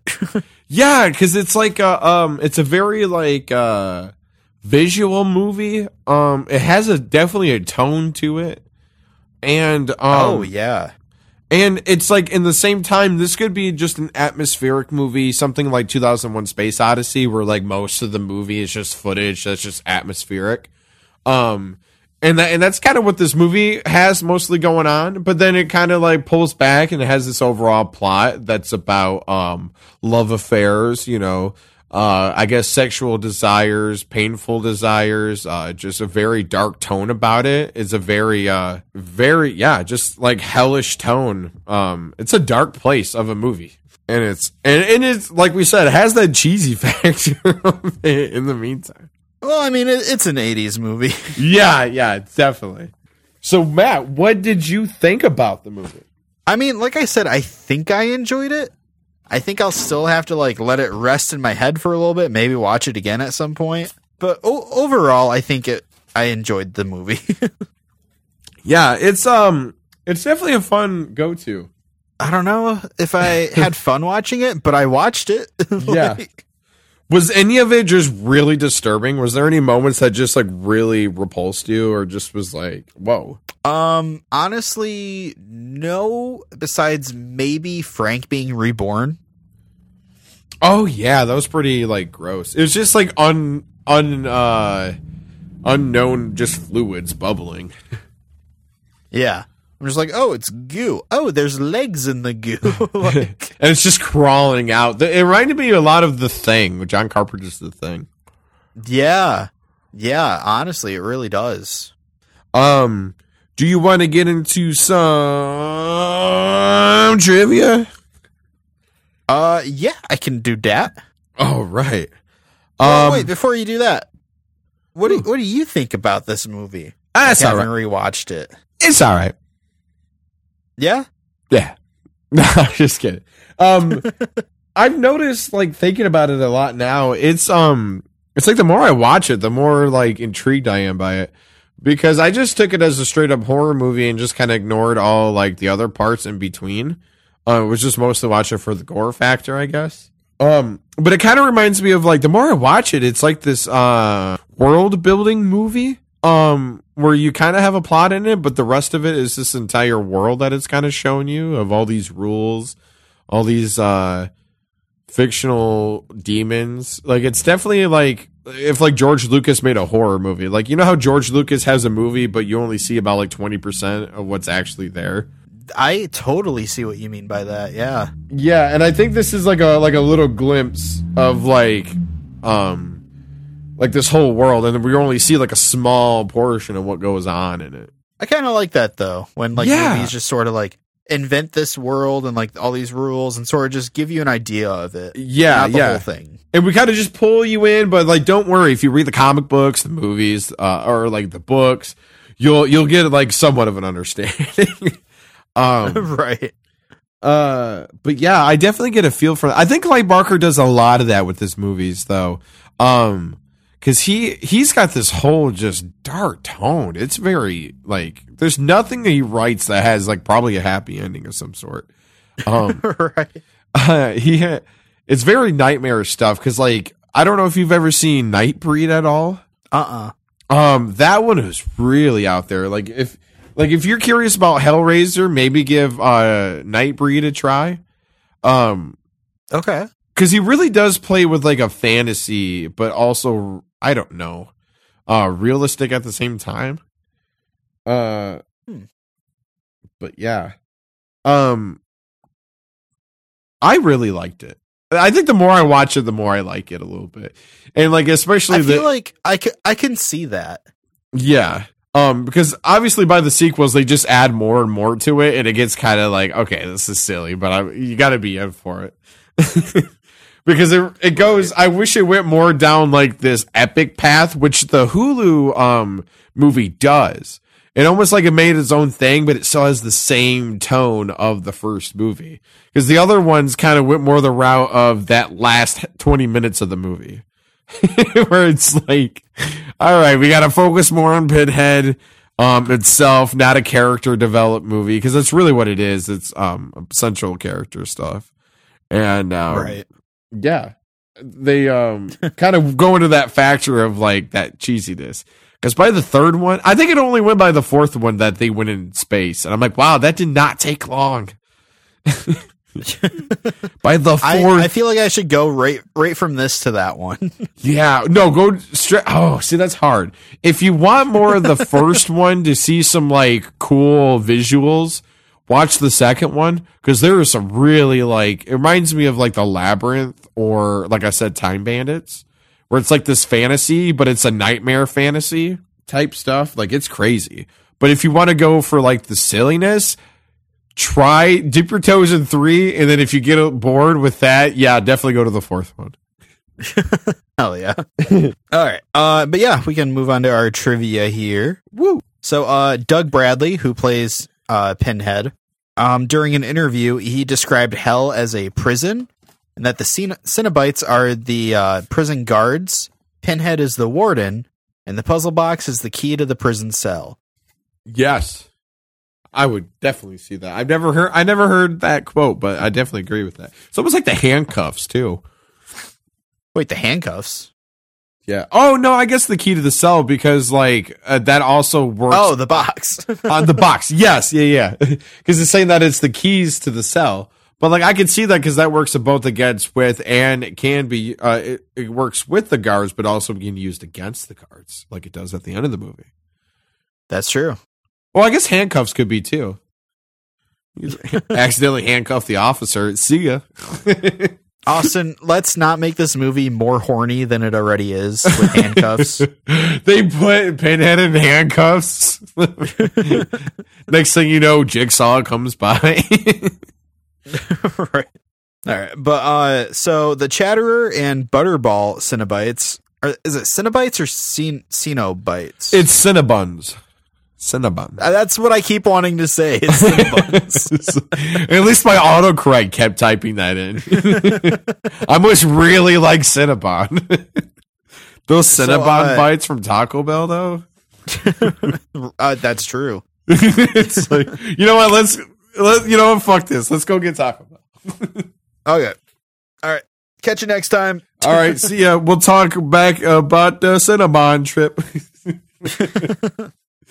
But okay, so Chatterer and Butterball originally had dialogue in the script, but their makeup was so intense that it made their speech like incoherent.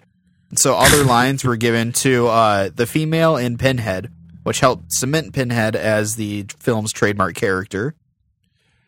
Yeah, because I guess if you had all of them talk, it would seem kind of like you remember like Bill and Ted when they talked to like all the jurors, all the judges, people, like they just look up at them or whatever. Like that type of stuff. Yeah. I could see where like that was their intention to like talk to. Oh, you know, it's another one I like that's like that is Nibbler in Futurama.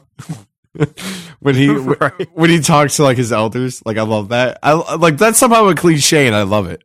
But I can see where that was the intent of like having all these Cenobites, like they're your judges, they talk to you. But then like it is cool that like it ended up being Pinhead that talks. And then we're like, well, we'll change the Cenobites. Pinhead will be the main speaker. He's the guy. That is weird. Yeah.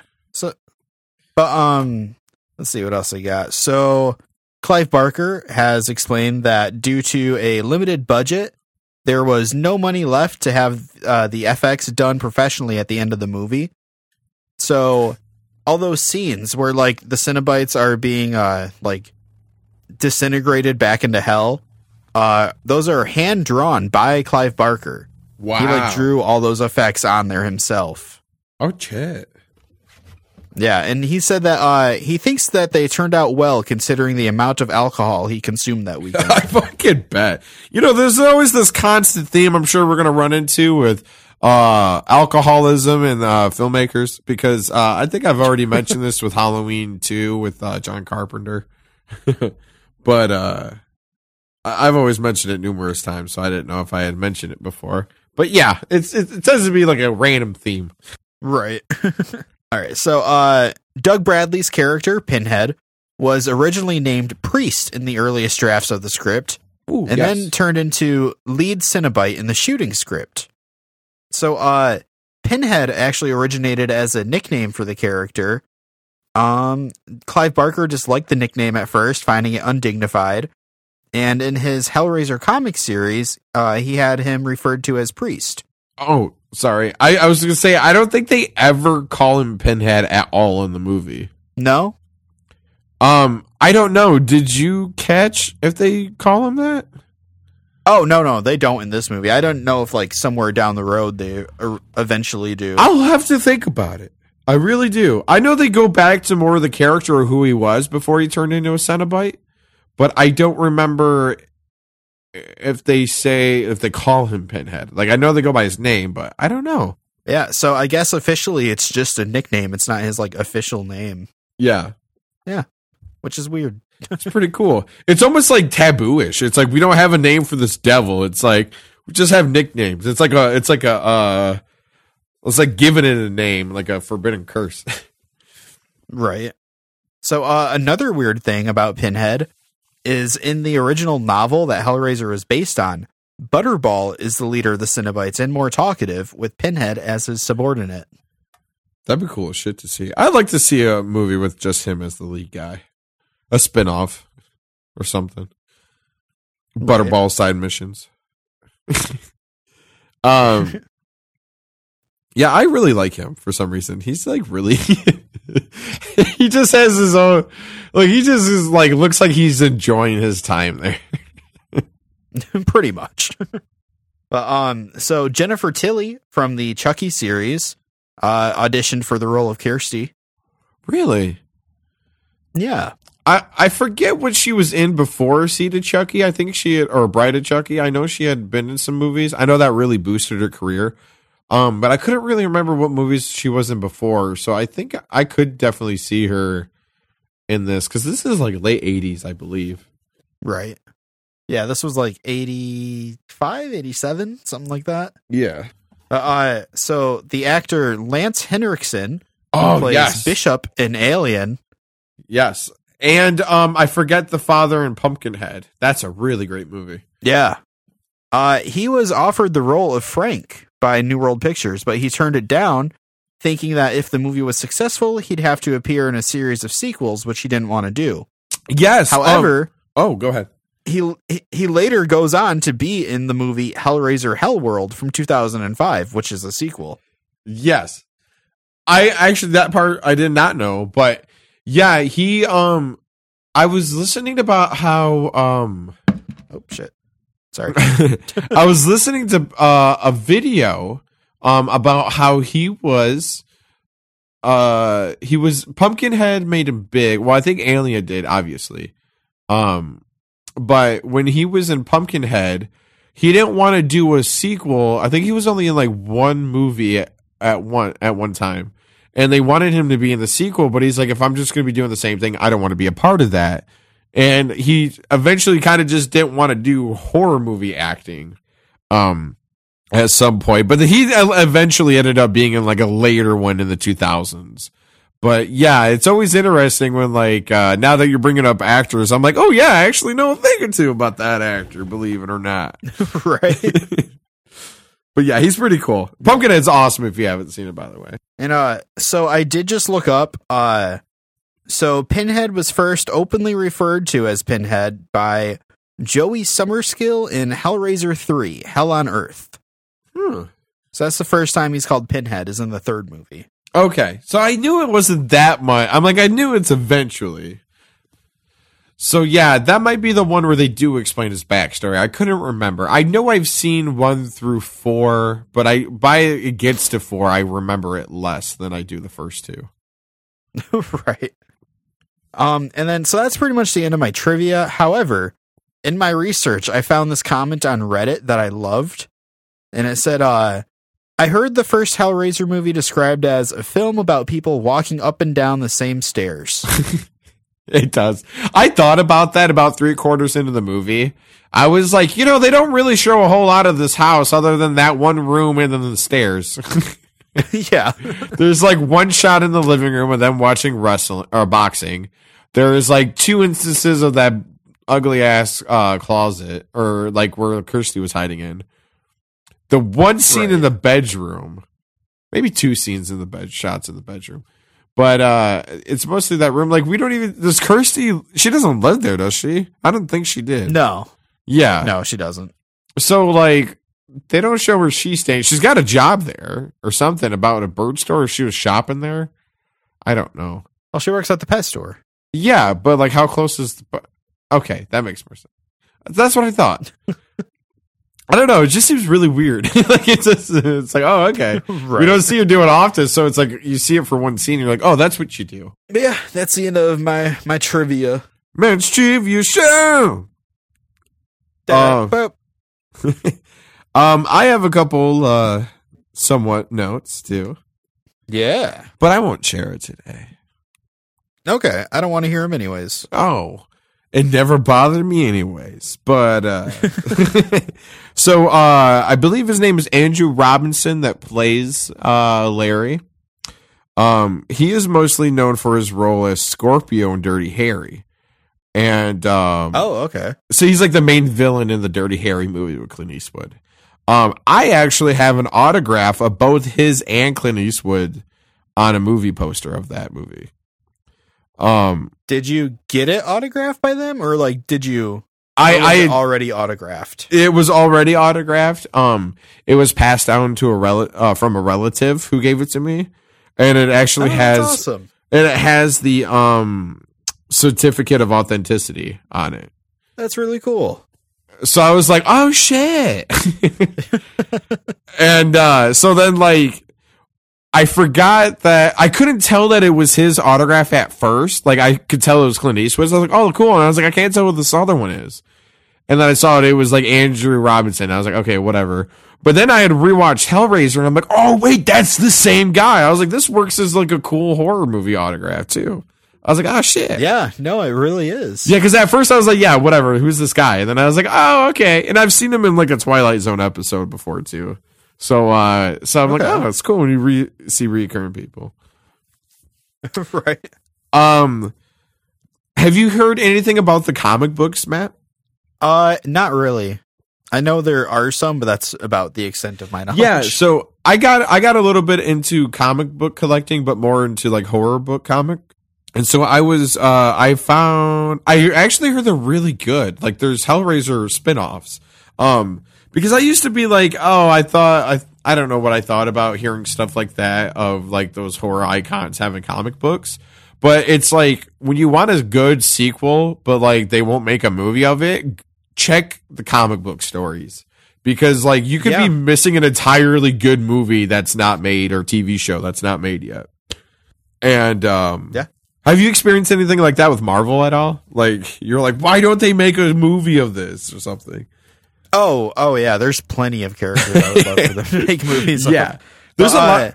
So that reminds me. I think there's an Evil Dead crossover with Marvel, where like, so there's like a Marvel universe where there's like all the superheroes are zombies. Yeah, and I think there's a crossover where Ash like gets transported there and is killing all of them. Yep. I had a friend let me borrow that. It's Army of Darkness versus Marvel Zombies, and it is It's really cool, but it's you ever just read something and it's out of character for somebody? Oh, right. Yeah, Ash goes to the Stark building and basically tells the Avengers like, "Hey, Deadites are going to come here and fuck everything up." And they really just blow him off. And I'm like, that doesn't sound right. Yeah. I was like, why would the Marvel? I don't know. It's weird, but but like nonetheless, it's actually really fucking cool. It sucks that like pretty much everybody dies in that universe, but nonetheless, it's really fun. It was an awesome read. Hell yeah. I would love to see that as a like because wasn't What If had like a Marvel Zombies episode? If they did the crossover, There is. I'd watch an animation of that. Hell yeah. Well, they're making a Marvel Zombies show. Oh, are they? It's animated still. But yeah. Yeah, they should do an episode of Bruce Campbell, voice acting, Right? in that. Dude, that'd be fucking awesome. Disney's got the money. Yeah. But yeah, so Hellraiser comic books.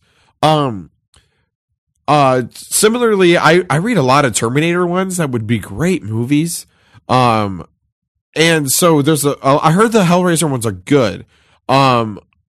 I see that they're a little pricey though, so I haven't read them. But I did found a Clive Barker book called Book of the Damned or Book of Damned. And there's, I think, 4 editions, different books of these. And, if you like, comic books for the illustration, and you like Clive Barker's, like this kind of art style, it's really, cool. It's like, it's almost like a Necronomicon almost. Like you open it up and there's no like stories to it. It's just a bunch of artwork. It's pretty cool. It's like, wow, is this book cursed?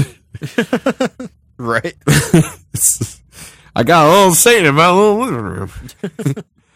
Well, hell yeah. And the only other thing I got to say about this, so I said that the third one immediately gets goofy. If you write it out to near the end when it shows the Deadites, you realize, okay, it only took by the third one for it to get goofy. Because the Deadites are so dated. Wait, there's Deadites in this movie? In Hellraiser? Oh, I'm sorry. I meant Cenobites. Okay. Yeah, the Cinnabon bites. Yes, I'm glad you corrected me on that. I thought you were talking about a crossover there. Oh, that would have been dope. Well, actually, Hellraiser was supposed to take place in Freddy vs. Jason.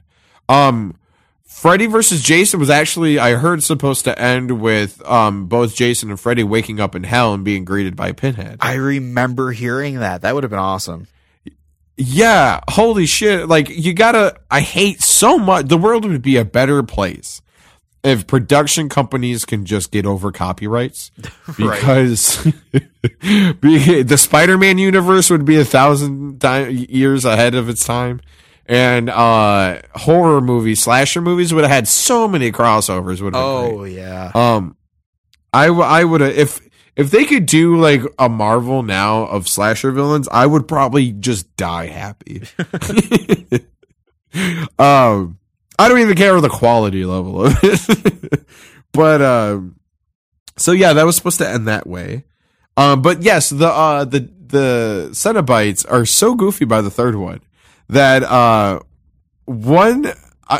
you're gonna have to see it to believe it, Matt. But one has a VHS camcorder in his eye, and another one is just CDs. He has CDs on his head and in his mouth, I believe. And I think he throws them and kills people with them. Okay, well, now I have to watch these. And it sucks because, it's like, imagine how the first one is where it takes forever to get to the Cenobites. But, it's not as interesting to get there.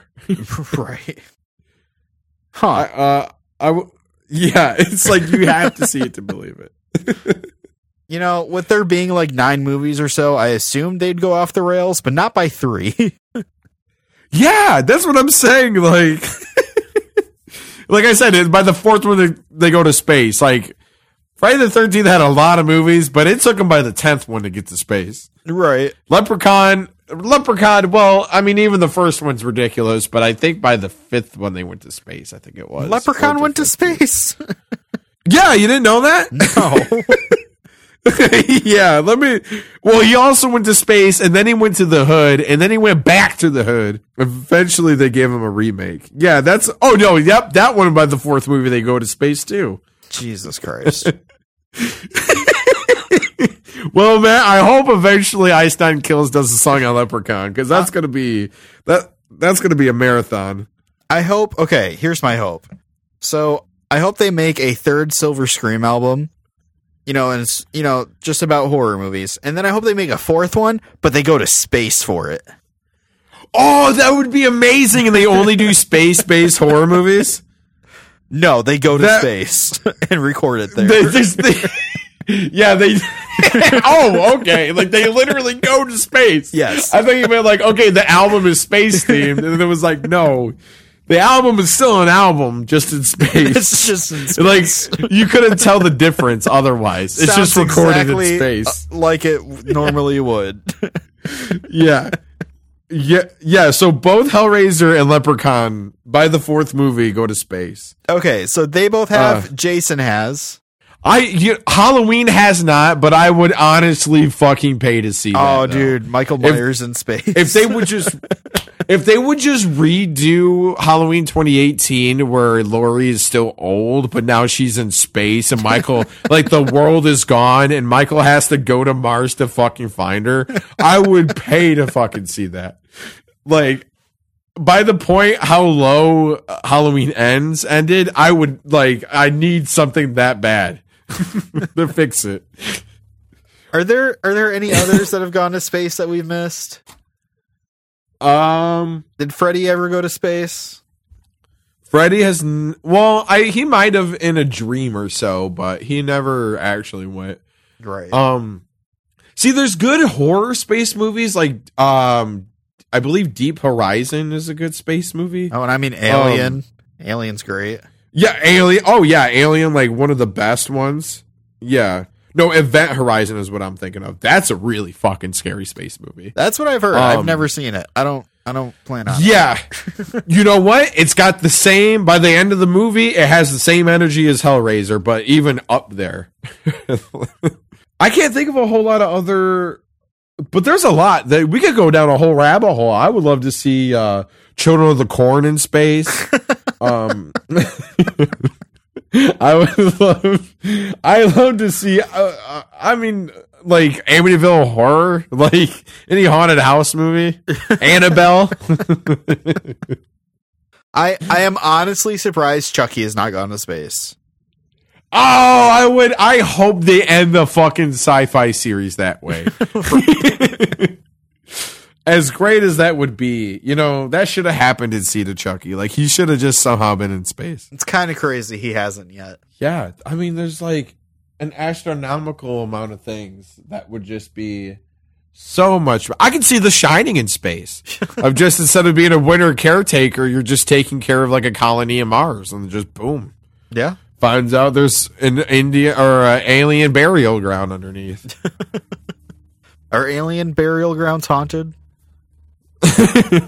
Find out. All right, back on track here. So yeah. I think we've covered the movie pretty well. Yeah. So I guess let's get into our rankings here. I have my movie ranking. So originally I had Child's Play is still number 1, and then Resident Evil, American Psycho, Cabin Fever, Pet Sematary, My Bloody Valentine, and Psycho. And yeah. While I enjoyed this movie, I didn't really love it, I thought it was good, thought it was really enjoyable, but kind of middle of the road for me, so I'm putting it in 5th place after Cabin Fever. Really? Okay. Yeah. I don't know if I would rewatch it that often, but like I said, once in a while, I'll probably have to give it a rewatch. Right. I'll probably watch, in that order, I would probably rewatch Cabin Fever before I do this, maybe. I don't know. Depends on my mood in the day. Yeah. So what were your thoughts on the song? Like, have you had a chance to re-listen to it or anything? Oh, yes. I gave it a re-listen to, and I fucking love it. Like, it's just as brutal as Funeral Derangements, but it has just a good enough chorus that reminds me of, like, Shower Scene in, like, Rainy Day. Because, like, Rainy Day to me is more straightforward of a catchy tune, and then this has like a beautiful blend of both of it. It really is like the best of both worlds. Yeah. So I would put this right now. I have Funeral Derangements, and then I'll put the box right underneath that. Oh, and then Yeah. And above Rash Decisions, then Shower Scene, Take Your Pick, Rainy Day, Welcome to Horrorwood, Hip to Be Squared, or Scared, sorry, and at the bottom, Assault and Batteries. Okay. And it's funny how, like, the more we go along, the longer, like, the list has to go down. Right. And it might take even longer to make a judgment, too. I'm really bad at making lists. Yeah, no, it honestly... With the number one. Well, we're getting there. We've only got a couple more to go for this album. Oh, whew, you're making it hard. But now for the really hard part. We got to find out where this is going on our main list on the songs that capture the spirit of the movies the best. Yeah. So, what do you have down for where we left off? All just right. as a refresher. So where we are right now, we have Hip to Be Scared at the top, and then Assault and Yep. Batteries, Rainy Day, Funeral Derangements, The Shower Scene, Take Your Pick, and Rash Decision. Yes, that is what I have as well. Well, that's good because we've been making the list together. Yeah, I know. It was an audit. I was doing an audit. Okay. Right.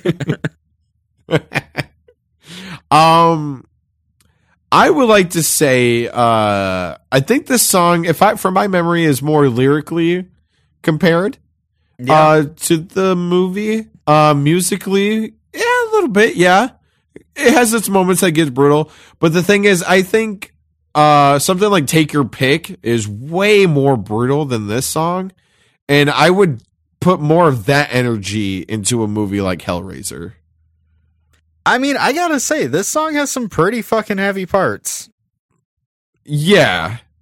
But to me, like, Hellraiser is more of that kind of tone throughout the entire... Well, that's not true because last 20 minutes isn't really... Right. So, yeah, maybe. I don't know. For me, I think I would maybe go... maybe between Shower Scene and Take Your Pick. Like lyrically, like it does cover a lot of stuff from the movie, you know? Yeah, like hooks and chains and, This Is Hell, Drag Me to Hell because the puzzle and like, like all of that. And when they say absent of heart and it like sounds just like Pinhead, but like, not a whole lot of like, I feel like there was more chances for audio samples and other things to put into like implement into it. So yeah, I could see where it's slightly above Take Your Pick, but below Shower Scene. Cause Shower Scene does have a lot more samples and like cues from the movie. Right. While like even like the rain sound effects, like more extra stuff. But like we talked about with Take Your Pick, there's only like a couple things. There's like the blood splatter. And I think there's like a heartbeat monitor, but like that's about it, I believe. So I don't know. Is that where you're feeling it too? Yeah. I don't know. I might even make it below Take Your Pick. Now that I was talking about it, because I like how that song starts off and it does that rhyme that sounds just, and the voice is done like imitated like the bartender of that movie. Right. Where like he's like warning all the kids. Like I love that part about that song. So I personally might put it below that. I could agree with that. I'll settle with you there. Okay. Because when I went back and listened to Take Your Pick, I noticed that after watching the movie. I did, because I like how they've mimicked, is it Spence that's doing that vocals, do you know? Oh, I have no idea. Probably not. Because I do like it when they do that mimic of Judd Crandall in Funeral Derangements, and it kind of reminds me how they do that mimic in the beginning of that song. Yeah, it really does. But damn, and I really like the song though. That's the thing that makes me hard to like about the whole capturing aspect of it. I don't know. I think I'd agree with you though that it would go below Take Your Pick. It just sucks because I see it next to Rash Decisions, and I'm like, well, it's not that low, right? But so I think, yeah, I think that's fair. Alrighty. So I guess that is now our. Okay, so that is now in 7th place out of 8. Alrighty. So I guess the only thing left to do is for you to try to guess next week's episode. And you got this one. Ooh. So you're kind of at a high bar for yourself. I have. Oh, man. Because I was on a hot trail, too. And I hit it. So then it's like, where do we go here? Right. Where do we go from here? Sounds like we're going to space. Can you go for the twofer? Can you get two in a row? I'm gonna have to use my crystal ball. I'm looking at movies that we've already done. Okay, I can give you a little hint if you want. It's not like a hint, but kinda. Okay, I wouldn't be bad with the hint because I did guess one at random. This movie is kind of an out there choice. I don't even know if it's a horror movie. I think it just might be horror-ish. Oh, okay. I could be wrong because I've never seen it. But that makes me really question if it's a modern movie or an older movie. I'm not going to tell you that. Because I know... What's that? Said I'm not going to tell you that. Oh, I know.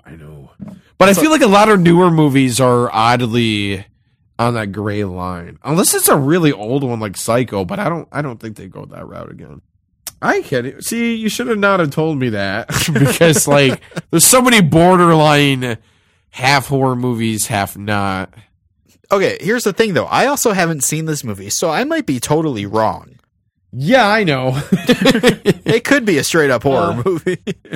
But, now I'm looking at things that are, clearly a horror movie. Oh. You know what? I actually, let me guess. I could see them doing a song like this. This is a cult classic. So you don't know if it's a horror movie. This is a movie I don't necessarily consider a horror movie, but it definitely is, kind of disturbing. I'm going to go with, A Clockwork Orange. It's kind of like killings happen in the movie. But I think some people put it in the horror realm, so I'm going to guess that. Okay. Well, tune in on the next episode to find out if Austin's right or not. And I don't believe so, but I like it. He might be. We'll see. Oh, God, I got to sneeze. Fighting it. Fucking sneeze! Just take a big, sniff. Just make it worse. There you go. All right. But if you enjoyed this podcast, you can listen to me on my other shows, Supernormal and Pilot Seasons. Catch me from the random stupid shit that I do on TikTok and YouTube under Big D Liquor. Liquor is an alcohol. I even post sometimes on just random stuff like Instagram. And at this point, Matt, we have our both horror and music quotes. Yes, we do. You want to switch it up this time? I'll say the music quote first, and then you say the horror quote after. Oh, I thought you meant I was going to say a music quote, but then you say a horror movie quote. No, I don't have it. Yeah, I don't have one either. But that's what I thought you meant by switching up. Yeah, go ahead. Go with the music one first. All right. So this is from an oldie by Ice Nine Kills from a song called We Ate Gilbert's Grapes. Oh, no, Gilbert. And the quote is, I'm running on no sleep. My problems were knee deep. This one, let's go with, that was just pillow talk, baby. There you go. What's that from? Yes. That is from, speaking of Bruce Campbell, we were talking about Evil Dead and Deadites. That is from Army of Darkness. Oh, okay. I've seen that movie once.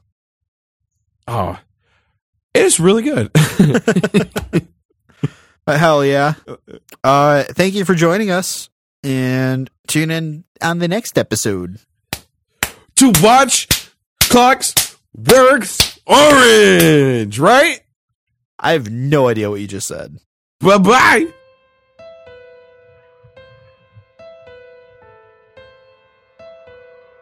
What's your favorite scary movie?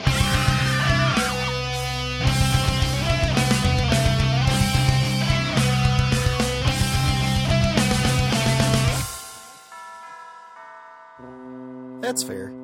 That's fair. That's fair. That's fair. This podcast has been brought to you by Very Fair Productions. That's very fair.